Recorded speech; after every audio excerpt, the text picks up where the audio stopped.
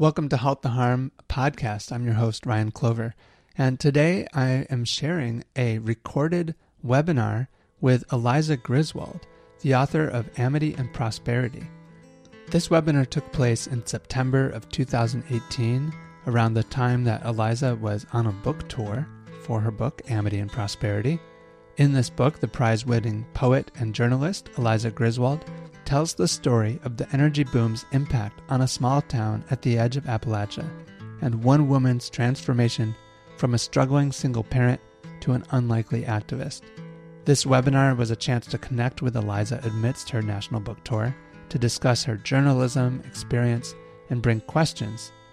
So in this recording, you can hear Eliza present about her book, and then toward the end, I ask a couple of the questions that came in from the 100 or so people who were attending this webinar, and Eliza's responses to those questions.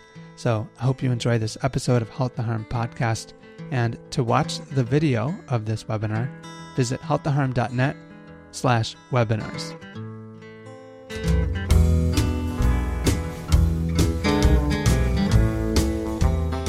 The webinar. Welcome, Eliza. It's great to have you here. I'm delighted to be here. Thank you so much, Ryan and Marty, for having me. I know that you're very busy and that you're also doing a number of book events, some of which are in regions where some people who are actually logged in now will be able to attend them as well. So tell us a bit about the book, and then I'm going to start compiling some questions in the question area below. Great. Okay, excellent. So this book began sort of unusually. I was traveling in Nigeria, and I was in rural Nigeria where a bridge collapsed, and a couple of people had died when the bridge collapsed, and it was a couple of weeks after I-35W had collapsed in Minneapolis, and 13 people had been killed. And there was something about that experience that made me think what I'd thought for a while as most of my background as a journalist is in being a foreign correspondent and in covering conflicts in Africa and Asia. But I thought at that point, it's really time to come home. It's really time to come home and look at the social ills plaguing America and the systemic failures that we are facing and how we might do better. I thought at first I was going to write about bridges, crumbling bridges, structurally deficient bridges. And so I looked for the highest number of bad bridges in America, and they were in southwestern Pennsylvania. And I headed out to Pittsburgh and started looking at bridges and, realizing that as important as the story of crumbling infrastructure is, my heart wasn't in it. And I did meet remarkable people who were working on issues of water quality around locks and levees and reservoirs. And many of them worked with the Army Corps of Engineers in Pittsburgh. One in particular, a woman named Rose Riley, who just reminds me of a modern day Rachel Carson. She's amazing. One day she gave me a call and she said she was going down to Morgantown, West Virginia, and she was going to go attend a meeting of concerned citizens who lived in a particular watershed that was impacted by this new oil and gas boom. And did I want to go talk to people who were living this experience of what it meant, to really live in the midst of massive infrastructural growth, whether it's a well site or a pipeline or a road failure. And, I was starting to hear stories of organic dairy farmers who couldn't afford their small farms because they couldn't get their milk out along the rutted roads that were a mess from truck traffic. This is 2011, so it's fairly early in the boom. So Rose put me in her car and she drove me down from Pittsburgh down to Morgantown, West Virginia to the airport. Because of course, one of the symptoms really here of public poverty is people had nowhere to gather. They had nowhere to publicly meet. So they booked the airport. So we went to the airport, and it was in the airport where I first heard Stacey Haney, a single mom and a nurse in Washington County who worked at the local hospital, stand up and tell her story. It was the first time she'd ever spoken in public. She was extremely nervous. She hadn't spoken in public since she'd been Betsy Ross in her third grade play. So she was nervous for several reasons. But one of the reasons was that her children and she had benzene and toluene in their bodies. And she knew this. Testing had shown this. Her son had arsenic poisoning. And when these test results had come back, they were suffering these mysterious illnesses. She knew there was a well site nearby. She didn't know much about it. She had called the company, and the company had begun to supply her and her family water. And she was worried that if she spoke out in public about what was happening and her sicknesses, she was feared that the company would punish her and take the water away. What she discovered, this is March 2011, that for more than a year, just about a quarter of a mile from her farm, there was an 8-acre frac pond that dwarfed. She lives on an 8-acre farm, and the pond itself ranged from 4 to 8 acres. And it was, when she finally saw it, her daughter actually found the pond on Google Earth one day when she was in 7th grade computer class. When she finally saw it, it really dwarfed her house. And it turned out that the pond was leaking. As we know, with you guys on the line, some of you are going to have very sophisticated understandings of where this industrial process breaks down, and some may have other questions.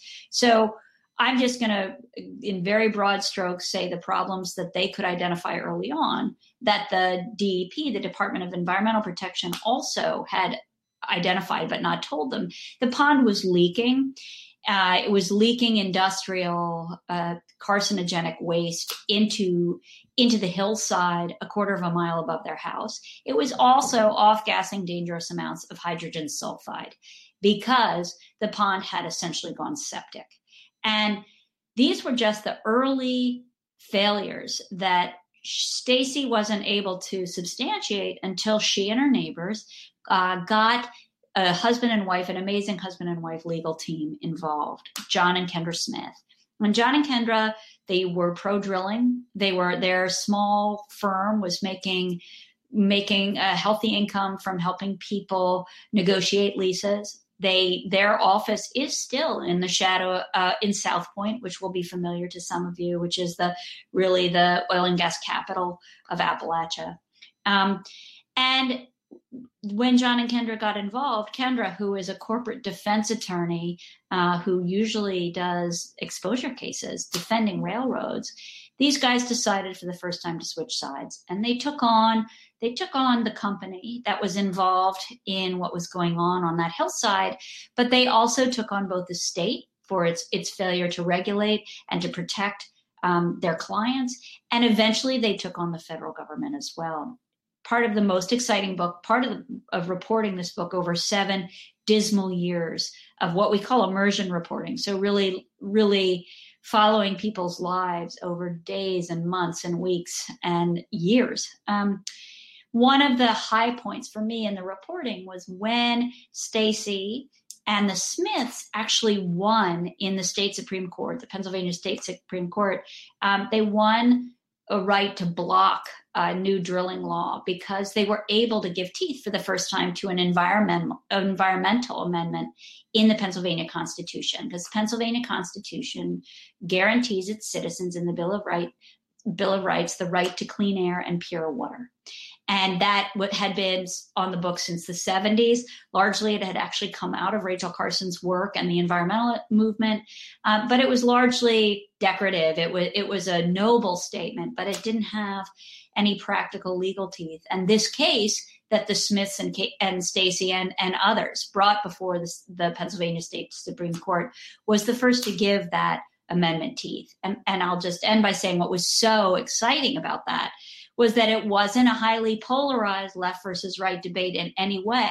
In fact, it was the Chief Justice of the Pennsylvania Supreme Court at that time was a conservative Republican named Ron Castile, a Vietnam vet, very conservative, who believed in protecting the rights of Pennsylvania citizens and pushing back against what he saw as corporate overreach. And so that was a very exciting moment. And I think in the litany of horrors that happens to these people and drives them off farmland that had been in their family for a century, this is really the hopeful piece, and a piece for activists in looking how to move forward and look toward blocking law that works against them in local communities. So I think with that, I will open it up maybe to an initial round of questions, and we can see Please don't, if you haven't read the book, that's perfectly fine. And also, full disclosure, I'm beginning to work on pipeline issues, as some of you know, and reporting on them for the New Yorker. So I'll be looking forward to any comments you might have of, oh, Eliza, you should see this, you should talk to this person. By the end of the hour, we should have time to do some of that as well. So I'm sure that it's a give and take and a discussion that brings you guys in as well. Okay. Thanks, Eliza, for getting things started. And for anybody who wants to bring a question into the conversation, there's a button. Clive says, looking forward to reading the book. However, I'm guessing that the negligent gas driller was storing frack water in lined or even unlined open ponds that leaked, and I hope to God that storage method is no longer being used. Was that the case here, or does it go beyond that? It goes beyond that. So you mean... And then said, late ad, just saw that 1.1 million fine against EQT was upheld for a leaking wastewater pond. Please tell me that sort of thing is no longer happening. That is happening. That is absolutely happening. So what happened, one of the successes that the lawyers had in this case was in bringing so much pressure against the driller over these leaking ponds, over the one that was leaking next to Stacy and her family. They were able to bring enough heat on the DEP that the DEP fined the driller. The largest, I think it was $4.1 million, was the largest fine to date, and ordered the closing of eight separate ponds in the county, only in the county. And I mean, it was extraordinary. Every pond that these guys could document what was happening, every pond was leaking. And the DEP had been issuing notices of violation on those leaking ponds for years, which meant they knew they leaked also. And what happened in the course of one of the reasons, the real advantages in this book is that I had public records, of course, court documents that included, back and forth emails that were public as a result of these legal cases where you'd have an oil and gas worker saying, we all know these ponds leak. I mean, this was no secret. So as of the last of my reporting, there were still two of these waste ponds in operation by this one driller in Washington County itself. I myself saw that EQT headline, and I haven't looked closely enough to know where exactly that is. But yeah, the geology, and I'm sure some listeners will certainly know this, the geology of Pennsylvania is such that it's different. It's tricky, and it doesn't allow for deep injection wells, which, of course, as we well know, have their own problems, including with causing earthquakes. But these impoundments sit on the surface in Pennsylvania, and there really has been no legislation outlawing them. And that would be a major step forward to say, you know what, these are simply too dangerous. Great. Thank you, Liza. Yeah. That kind of ties into a question. With 100,000 new wells planned, what is your back of the envelope estimate of communities that are going to be harmed in the same way? That's a calculation that I haven't done. I wouldn't know. I'd have to look at maps and see how many communities, and I'm not sure that I could answer that in any effective way. Rather than estimate the number of communities that are going to be affected, it might be more helpful to look at what those effects might be. And in doing so, we have plenty of evidence now to look at the impact. There's a lot of talk, even let's stay out of some of the more contested, do the chemicals sicken people or not? Let's just stay in the pure basic use of roads, the pure infrastructure of it with roads, as I'm sure. So the book follows people who have been whose lives they would say have been ruined by their exposure to drilling. And it also follows neighbors who have made hundreds of thousands and millions of dollars off of leases and still support drilling. And what some of the people who support drilling would say in communities, and I'm sure you guys have heard this, is that the quality of the roads goes up exponentially when drillers come to town because they pave dirt roads that are so rutted. In order to use the roads themselves, they have to put them in much better quality. This is a form of public poverty, though, because what these companies are doing is passing their costs onto the public structure. We might, a phrase I use sometimes is they're privatizing the profit and they're socializing the cost. Both in the form of dirty water, dirty air, and also roads, because they do bond the roads that they use, saying we will repair them, but the bond doesn't cover the cost of repair. And it's really, I think a lot of the solution to regulation when we're dealing with the fact in places where fracking is happening is to look at that kind of non-negotiable fine print where people on both sides of the aisle can both say, oh, no, they have to pay for our roads. Let's do the math and make sure that they can ensure that. And Karen just said in the chat, the DEP is approving a lot of injection wells in Pennsylvania. Penn State, DEP, and DCNR have created a map site, monitor seismic activity in anticipation that we'll have earthquakes. Yeah. Yeah. I mean, it's beyond startling. And obviously, most listeners will know, maybe not, but that earthquakes are already happening in Pennsylvania because of fracking itself, not even the injection wells. And it just goes to, now the problem is so vast with the federal government rolling back, federal regulation and selling off lands as well, that it's hard to keep fighting. It's hard to think, how can we address what's going on in any meaningful way? But I think what I would just say is where I've seen people really have successes, it's on the local level. It's either moratoriums or different kind of legal action, protecting themselves, or, finding attorneys who are willing to take fights all the way up to both a county and then if it's possible, if the state will hear at a state level. And there are victories there, and those are meaningful precedents to set. We have a question from Christine. It says, the problem of non-disclosure agreements has not received much or any attention in reporting on fracking, but if the public understood how many families have had to settle in order to survive, do you think public sentiment against the industry would shift? Do you know if anyone is counting numbers of people who have been harmed but have signed agreements and cannot speak out? Christine, I don't want to get into this too much for the reasons that I'll tell you.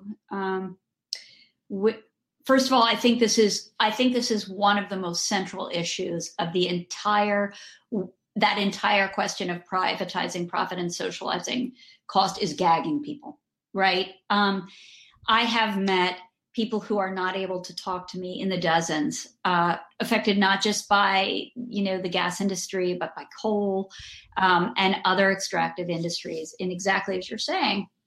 And they're forced to settle. And people, I'll have people say to me all the time who aren't very familiar with extractive industry, well, why would they sign that?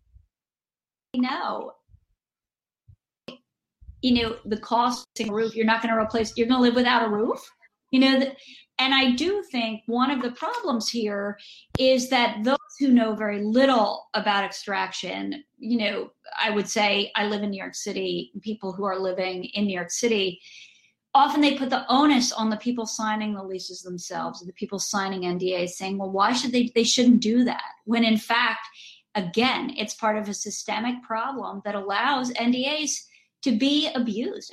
It's really astounding to me. So it is something that, I may start counting myself. I've talked to a local journalist who's interested in doing exactly that. It's tricky because what you don't want to do, and this is how these companies have people in such a hard place, you don't want to endanger people, right, of getting accused of violating their NDA. And companies have such a far legal reach. It's a tricky one, but it's certainly an essential issue to understanding how public opinion. The answer, do I think public opinion would change? I don't know. How many more stories do we need of people whose lives are ruined by extraction to do it differently? It's convenient not to pay attention, and I don't know if a greater number of stories would help lead to the political will that are required for action. A question from Marty here says, many of us were pained as we read that Stacey suffered so long alone. We've dedicated our careers and volunteer time to helping people who are impacted. Any sense about the people who did get through? What is the most effective way our community can be approachable to landowners? Oh, that's great. People, I'm a little bit confused about any sense of the people who did get through where, like, did get through to reaching her? Yeah. I think that's where the question's coming from, kind of like in the line of thinking about how in your book you really explored some of the dynamics of and the cultural Yeah. dynamics of like why there are some divides between organizations that are doing advocacy around environmental issues and people who are really impacted. Yeah, no, totally. I mean, for me, one of the things that made Stacey such a compelling person to me and such a compelling person to write about in regard to this issue is that she didn't want to be written about. I mean, she was willing to cooperate because she felt that it was her duty to essentially chronicle what had happened to her and her family over time, but she was not a press, she wasn't looking for press. And Hmm. as comes through the book, in Living Color, she's an unlikely activist. Most of her family voted for Trump. Opposing, the word environmentalist is a dirty word in most of Yeah. Washington County because it's associated with a political position rather than actual practical action. So, how did who did get through to her? Um, the Southwest PA Environmental Health Project, Raina Ripple, was able to, at least document and speak to Stacey about what was going on. She did have some contact with different university professors. She was open to it if people were able to reach her and know about her. But that was the curious tension, right? Because she was wary about being too known, and she was wary about being used. I think actually when I really think about it, just thinking about it now, that's the term for what we would use, right? She did not want to be the poster girl of some campaign against fracking. I have seen environmental organizations operating locally in both Washington and even the more rural Greene County, and where they have real success. Like I'm thinking, for example, of Veronica Coptis at the Center for Coalfield Justice, who I wrote about last year in the New Yorker, and she straddles ideology. I mean, she's big on the Second Amendment, but she blah blah blah. She doesn't fit any easy categories, and I think to some degree, what she's always looking for, Marty, what she's always looking for are organizations who are willing to come out and show up for her events. So, like, she's out there in Greene County. I mean, her office is in Washington County, so it's going to take an hour from Pittsburgh to get to, a CCJ event. But she can't get activists to come out from Pittsburgh. And so one way that I think it could just be practically much more easy is to have local partners with really grassroots organizations and to show up on a regular basis. Because as you know far better than I do, you guys who work as activists in this space, it is all about trust and being known. And that takes having local feet on the ground. So, obviously we see that industries, they've done it with me. This is their first tactic is to try to paint whoever is a critic as an outsider, right? That's the first go for that they're an outsider because they know that plays well to their constituency, to the communities. So work against the fact that so don't be an outsider. So show up regularly at CCJ and host an event at the Strawberry Center in Washington with CCJ and work on those local partnerships by actually having a face and a presence there, showing up. And I think that would go a long way toward that slur of outsider, toward countermanding that. Because it's like, no, I go to Popcorn Willie. I sat next to you yesterday. I think for me as a journalist, that showing up and showing up and showing up was ultimately what helped break down some of those walls. Thank you. You mentioned the industry a little bit engaging, and Yeah. the question here is, can you talk a bit about the way the industry has engaged with you? Your book is out now. You're telling a story that they do not want public. Have you experienced any pressure? Yes. I will say the following things. So one thing I'll say is that this case, this book covers 4 interlocking legal cases. Throughout the 7 years that I covered them, most of them were in active litigation. While a case is in active litigation, it's perfectly normal for a company or somebody not to be able to talk to you about active litigation. So I went to the company repeatedly, asking for comment, and sometimes I got it if it wasn't related to the case. Sometimes there were really strange responses. For instance, I write about a former spokesman at the company at Range Resources, Matt Pizzarella, who, when I was writing a piece for the New York Times Magazine pretty early on in this process, so one of the suspected contaminants here that some of the neighbors thought had sickened a dog was ethylene glycol, and glycols were actually found at low levels in the water of Stacy and her neighbors. So they knew there were glycols involved, and they thought ethylene glycol antifreeze, right, which is a common constituent used in frac fluid, might be part of the problem that was causing health problems. And I asked the spokesperson, I asked Matt Pizzarella about ethylene glycol, and his response to me, to the New York Times, was, "We do not use ethylene glycol in fracking." And it just seemed such a strange response because it was boldly inaccurate. And there would have been so many ways to answer that question without going on the record with something so inaccurate. So that's an instance of how during the reporting things would go. The company's response, I would also say that the individuals with whom I did deal at the company were, to me, fair and civil. And that's how I was with them. We had a very professional relationship. And as you'll read in the book, they did in the end take me out to the site. They did take me out to the contaminated site, and you can read about that. But their response to the book has been largely on their website. That's where I've seen it so far. And at one point, the response was, we haven't read this book in full yet, but it's loaded with inaccuracies, which kind of says it there. They hadn't read it, but it's loaded with inaccuracies. So that's the complicated and complex relationship that I had with the company in the course of my reporting.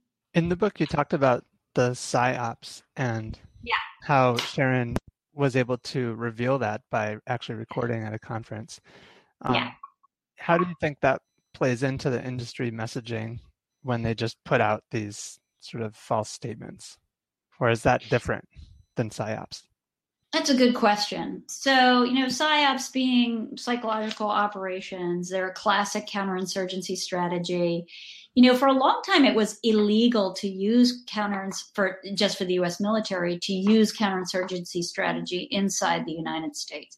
So, although the company has nothing to do with the U.S. military besides, some former employees passing through, the use of some of these techniques is troubling. Is staunch denial part of psychological operations? It certainly can be. So is fear and intimidation. So are NDAs. Some of these perfectly legal responses that stress vulnerable people are absolutely part of I just want to be careful and I want to be accurate, because one of the things that I'm very careful about in general is that I am not an activist. I am a journalist. And the reason this book took 7 years, it's because it's extraordinarily careful. And I don't speak about what I didn't report on very, very carefully and what I can't substantiate. So I don't want to suppose too much about what some of those wider PSYOP strategies might be that I didn't report on specifically, if that makes sense. Yeah. Where I have seen PSYOPs in operation, because I certainly have as a journalist working in war zones, what that typically means is that's a lot of shaking hands in a community. That's a lot of identifying who the stakeholders are, who knows who are the key people to sway in order to get a buy-in on public opinion. It's although it's true, and none of all of that reporting holds up. Sharon got the goods. That's all accurate. It's also important to contextualize what PSYOPs actually is, if that makes sense. So we have a couple more questions here, and you can actually leave questions in the chat as well, and I can bump them over to the Q&A area. So I'm going to bring in another question from, from Travis, who says, your book really respects local culture. Do you think an anthropology project would make an effective impact in fighting fracking? And I asked just for some clarity of what do you mean by an anthropology project? And Travis responded, doing statistics on health problems, industry and their pollution releases, history of area versus pollution, census counts, etc. For sure. Yeah, for sure. I mean, I think one of the issues here is the dearth of data on local populations, right? And it's almost, there's a parallel here between what we've seen in journalism with the death of local news, that when you don't have local people reporting or any kind of local bureau reaching out to what's going on, you're going to miss what's happening, right? And industry does thrive in lack of transparency. When people don't know what's going on, they are able to cut corners, intentional or not, and often not intentional. So I would absolutely say that sounds amazing. I would also, I'm sure Marty and Ryan would be able to point you toward resources, people who are already doing that. To name a couple off the top of my head, I would say Avner Van Gosh is doing great work out of Duke, and Raina Ripple at the Southwestern Pennsylvania Health Project is collecting data in a meaningful way. And there are many, many others. Many others. But yes, I think that work is absolutely essential. A question from Barb. Would like an update from Eliza on current status of Test America and Microbac labs and their current accuracy in reporting results. For example, does Test America continue to provide access for their industry customers to delete and or change results? Also would like an update on DEP's labs reporting to homeowners that retesting their water wells. Does homeowner now receive all the results for metals, for example? Right. That is since the publication of the book in May. So the DEP, those are two great questions. So one of the things that comes to light in the book, but had come to light on the ground before that, thanks to the Smith's careful work, is this question of the DEP. What the DEP was doing something that was strange, and what if I complained that I thought my water was impacted by oil and gas, a water tester would come out and they would perform a series of tests, and they would send those tests to the lab, and under the EPA approved protocol, they would be testing for 24 metals that would, if any of those metals were found, those metals are associated with drilling, not definitive, but they are associated with drilling. But when the test results came back, the test results only recorded 8 of those 24 metals. So even if you had all 24 metals in your water, if you had some, you would only know about 8. Right. So even if you had some of the 24, but not the 8 they'd gone looking for that your test results came back with, they would miss them. I hope I'm being clear. It's somewhat detailed reporting.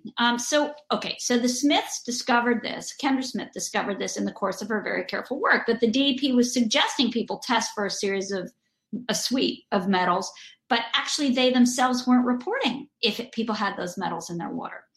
That, as a result of Kendra's pressure on the DEP, they began using a different protocol. They began using a protocol that reported more accurately the results in people's water. So that happened before the book. That was not related to the book. On acrolein. So acrolein is a carcinogen and a biocide that was used up at the site to the tune of 819 pounds of something that if you use more than 500 pounds, you have to call in, basically have first responders on site because it's so dangerous. And people, the company that was applying, this is when the pond, as I said, the pond went septic. It started to rot. It had the hydrogen sulfide overgrowth. So to kill that off and to kill off a scent that an oil and gas worker reported smelled like rotten beef jerky, the company had this biocide, this carcinogenic biocide applied to the pond. And like, just for an image that I use in the book, is you have men in hazmat suits applying this stuff, and 800 feet away, you have people in shorts and t-shirts, grooming their horses for the county fair. So that's just a little bit of context so that you can understand what the acrolein is and what the DEP reporting is. I am not sure. So the program, this is a lot of context, but it's impossible to understand the question without it. So Test America, one of the water testing companies, was allowing its clients, right? So they would come in and they were billed as an independent water tester. Okay, so they would come in and they would test your water for potential contaminants related to oil and gas. As a part of the services they provided their client would be the driller in this case, they allowed their client to go into their system and manipulate test results. Okay, that was part, you couldn't actually change the limits of tests inside. You couldn't change what was in the water, but you could remove things. So it was called Total Access, this program. I am not sure Total Access is still in use, or how exactly it's being used today. As that case continues to unfold in different aspects, we may see some change, but I would not hold my breath. That's a bit in the weeds, but that question required a bit of weeds answer. So I'm going to get into a couple other questions here. We've got about 8 or so questions left. Scrolling through real quick to make sure I can get one of these that was asked a while ago. There we go. Great. So Dr. Reyes, I would like to ask Eliza what she thinks about the community rights approach to halting the harm. In Youngstown, we have been trying this approach and have been attacked by industry, dark money PACs, and the Mahoning County Democratic Party, as well as the Ohio Democratic Party. Why have they spent well over $500,000 to stop the citizens of Youngstown, Ohio from banning fracking and injection wells within the city? This is not something I've covered, so this is news to me. What is a community rights approach as you're describing it? Or I guess I'm not sure quite what the question is in this. This sounds like a fascinating and essential and troubling case, but I'm not sure how I can comment in any meaningful way to it, if that makes sense. Great. So yeah, Ray, if you're listening and you want to add a comment back into that thread or jump in the chat, the community rights approach, the question is really about what you think about it. So great. I'm going to move on to the next question. Talk about the resource curse. This is something that came up in the book. Yes. To hear more about. Okay. The resource curse. So this idea of, traveling and working as a journalist over 15 years in Africa and in Asia, Nigeria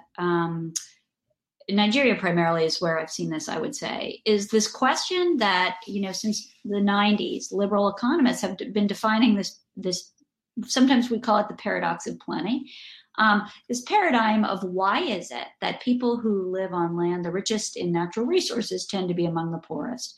And there are tons of different models for why that is.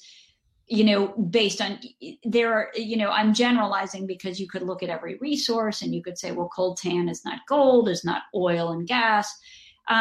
In broad strokes, part of what happens, we're looking at public corruption. Essentially, we're looking at get rich quick schemes that have profound impacts on education, because nobody wants to go to school if you can go, mine something and make a lot more money. So there's a lack of investment in civil institutions. What happens is that leaders, Chad, you could see Idris Deby, if they're making more money on their Exxon contract than they are on the money they're getting from the U.S. government, who are they going to answer to? But in broad strokes, again, that's often looked at in terms of tax base. That if leader is more gets more from a company or an industry than it's going to get in it, than he or she will get in taxes. Who are they really? If taxes no longer matter as much, as tax revenue is no longer really driving people's accountability, and resources are instead, what happens to public institutions? That's kind of how it breaks down. And I would say that we have seen this. We have seen this pattern when we talk about it, we usually talk about it in the global South. We usually talk about it in Africa, Asia, Latin America. We don't usually look at it in America itself. But the truth is that certain dynamics of the resource curse have applied for a century in Appalachia, and certain dynamics of the resource curse have fed what we see and what we experience as this growing disenfranchisement of rural Americans, because their land is ruined, and boom and bust cycles affect unemployment and education. And when you have certain kinds of extractive industries come into your community, you're going to lose your house, you'll lose your water. These are the kind of both social and economic aspects that come along with extractive industry that Appalachians, I often say that rural Americans have long borne the cost of urban Americans' energy appetites, and that has helped feed this disenfranchisement and rage we see among rural Americans that we need to understand better. So there's been a few comments in the chat that have come in just explaining community rights and the Community Environmental Legal Defense Fund, CELDEF, nonprofit law office that gives grassroots activists legal advice to petition local governments to institute home rule approaches and establish a municipal charter. Yeah, do you want to comment on that, or is it more just context for? Not really. I think this wonderful person came with a comment himself about how frustrating it was that Youngstown was facing such opposition to banning fracking, but I didn't really hear a question in there. Right. So one other question Carrie brings up is, I think that she says, in PA, I think the oil and gas industry realized that the battle would be at the local level. And so a major strategy is exploiting holes in the Sunshine Law and ignorance of the public process to push through industry-friendly legislation. And the question is, did you attend any local township meetings to hear what residents and government officials had to say about zoning and setback regulations within any of the communities you visited? I want to recall, I have spent so many hours in township offices and with township supervisors, many of them who opposed. So when I talked a little bit about this, so yes, many community meetings. Whether I'm actually a township meeting, I'm trying to recall whether I was specifically, I just don't want to report that inaccurately. But what I will report is just talk a little bit about what happened. So with Act 13, so townships banded together, because we know that Pennsylvania has such a strong, the corporations understood the fight would be at the local level. Pennsylvania, they also understood that because Pennsylvania has such strong local government, right? We have over 2,500 municipalities that are, strong enough to fight back against extractive industries and others if they operate right. So what happened in the lead up to Act 13, which may be familiar to people and may not be, Governor Corbett of Pennsylvania was proposed making massive changes to the Oil and Gas Act that would essentially bulletproof companies against local government's regulation. And it would be up to the state to decide with the drillers where they could drill and where they couldn't. Critics called this drill anywhere. There were other aspects of it that critics called, for instance, the physician gag rule that was particularly troubling, that meant that if a physician treated somebody who was sick from potential exposure to chemicals related to oil and gas, the physician could find out from the company what his patient had been exposed to, or her patient, but the physician would have to not report to the patient or to any other doctor what those chemicals were. So there were aspects of this law that were exactly what was the question from Carrie? I think so. That were exactly what exactly what you're talking about. Erosion of basically public power, and what happened is that, again, this fight was so exciting in part because it didn't fall along ideological lines. You had conservative Republicans who were land developers and homeowners who knew that if these companies came next door to their house, their property values would go down, and the tax, the communities that relied on tax revenue would be gutted if people moved away. Mm-hmm. So that was really, and then Act 13 went all the way up to the state Supreme Court. And that's what I was talking about, that part of the townships won. The townships were able to push back and say, no, we have the right to say where people can drill and cannot drill. And we have the right as citizens of Pennsylvania to clean air and clean and pure water. And that was, again, a conservative Republican Chief Justice who wrote the opinion in that case. So I guess that answers the question of township supervisors and, community action. I also want to be aware of the time. It's 4:51. Yeah. And so we're going to start wrapping up. And we have a few more questions. One that's been sitting here for a little while. Walt is asking, if someone is affected by oil and gas activity, how do you find a lawyer who will actually honestly represent that person's interests? What a fantastic question. Yeah. What a fantastic question. I mean, I have seen so many lawyers do such a poor job at this point. And to be really honest, the skills involved.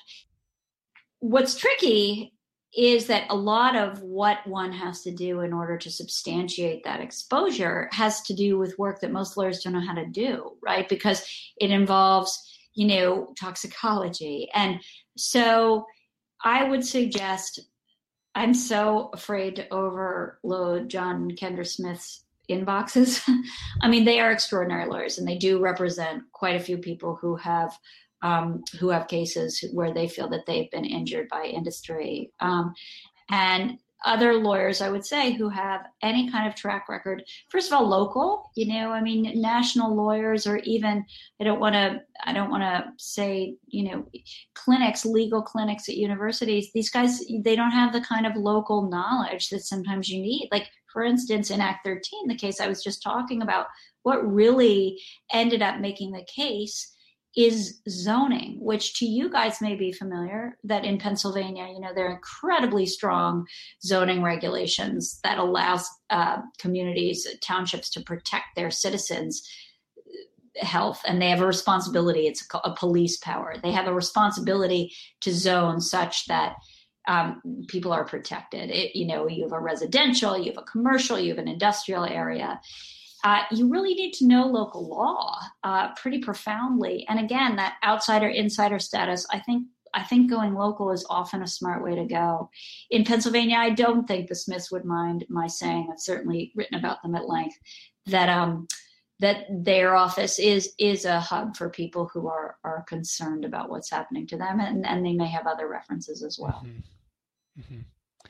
Great. And also Christine commented in that question that the Fair Shake Legal Services has helped more than one organic farmer in Ohio affected by oil and gas activity. So it's worth mentioning too.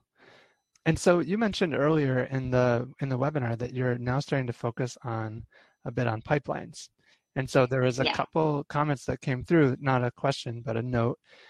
Barb says, delighted that you'll focus on pipelines. I'd love to introduce you to some amazing volunteer anti-pipeline activists, including a retired emergency room doctor and a woman who's done fantastic work documenting environmental justice violations. And so, we'll help connect you with Wonderful. Barb, of course. Thank you. Thank you. Yeah, definitely. And there's, let's see, there aren't any other specific questions about pipelines, but as we start to wrap up, I wanted to just put out there too that anybody that's listening, that's involved with Halt the Harm Network, that of course there was a question about, do you have to join with that green button? And the answer to that is that, if you join the network, you'll keep hearing about these types of conversations. You'll be able to keep connecting. And, Eliza, I know that the network for you is a way that you can connect with some people as well. People in the network can connect with you and your work. That's great. And also your book events that are coming up. what's the range of your book events? And, what's the timeline look like for you and with some of your pipeline could I work? say, why don't I, instead of announcing them now, because I don't have them in front of me, I mean, I could open a file, but could we do something where we could do a follow-up to this call that has I have a postcard that's got all my fall events on it, except for one that we're just adding now in October, hopefully in Exton, Pennsylvania. So if we, maybe as part of the follow-up to this call, you guys could send out to the network the fall postcard. Would that be okay? Absolutely. And I know, because the network has quite a number of supporters, and one of the ways that we've been able to offer support to some grassroots campaigns as well is to help elevate the work that they're doing and spread the word. And so, we'd love to be able to use your book events as well as a way to reach out to more people and just say, hey, check out this event. That would be awesome. Yeah. So can you share a little bit about your upcoming or current work with pipelines as we start to wrap up here? Well, I can a little bit, but as a hard-hitting journalist, I can only say a little bit. Obviously, this comes out of the touring that I've already done, and what I know is facing the Pennsylvanians that I know, and certainly this is true, all the way down to the bayou. It's not just Pennsylvania, but the latest fight isn't just well sites; it is the infrastructure, often redundant, often problematic, that's going in to get that gas to market. And so I am looking at the human cost once again, much as I have related. And I am better with specific stories. So I'm really looking at people who have either, survived encounters with challenges around the pipeline, or people who, have some relation to the pipeline in general and want to talk to me about what their experience has been. Mm-hmm. Great. Is there anything else that you want to talk about as we wrap up today? No, I just really want to say thank you. For me doing this today, what I've realized already is that my favorite times of sharing this book are really with people who live in frontline communities, who've experienced these things and have more sophisticated understandings, not of the processes themselves, but of the longer dynamics and of how engagement works on a deep level. And I just want to thank you guys for taking the time. First, I want to thank you, Ryan and Marty, for setting this up, but I also want to thank the people on the call for taking the time to do it.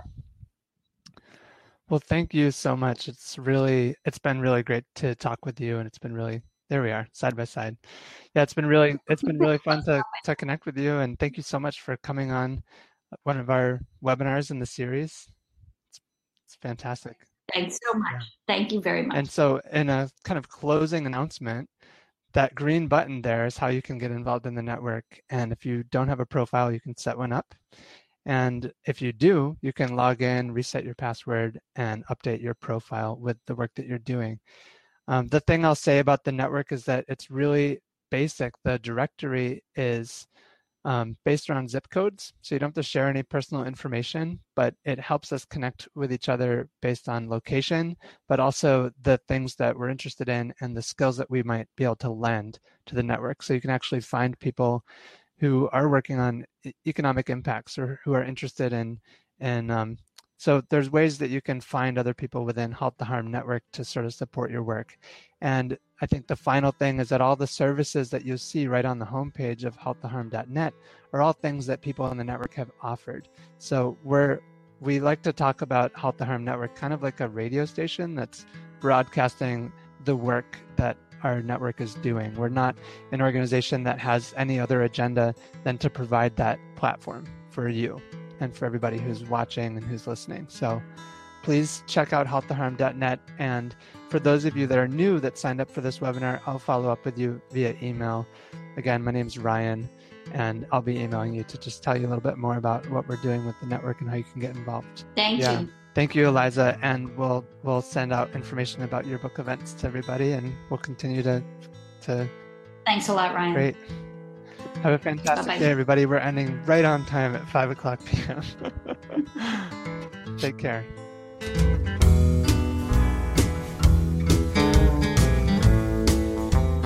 And And that wraps up today's episode of Halt to Harm podcast. I hope you enjoyed that replay of the webinar with Eliza Griswold, the author of Amity and Prosperity. You can find out more about her work and links to her other books. Go to amityandprosperity.com or go to halttoharm.net/podcast and check out the show notes for this episode with all the links to where you can buy her books and find out more about her work as a journalist. This podcast is a project of halttoharm.net, a website and resource that connects you with leaders, activists, researchers, economists, legal experts, and funders to protect your community from oil and gas industry. Halt to Harm is a network of leaders who are taking action, sharing resources and information, and supporting each other's campaigns. Find out more at halttoharm.net. The soundtrack for Halt to Harm podcast is One of These Days by Elin Jewell from her album Sea of Tears. This is recorded, produced, and published by myself, Ryan Clover, in the studios of WRFI, Watkins Glen, Ithaca.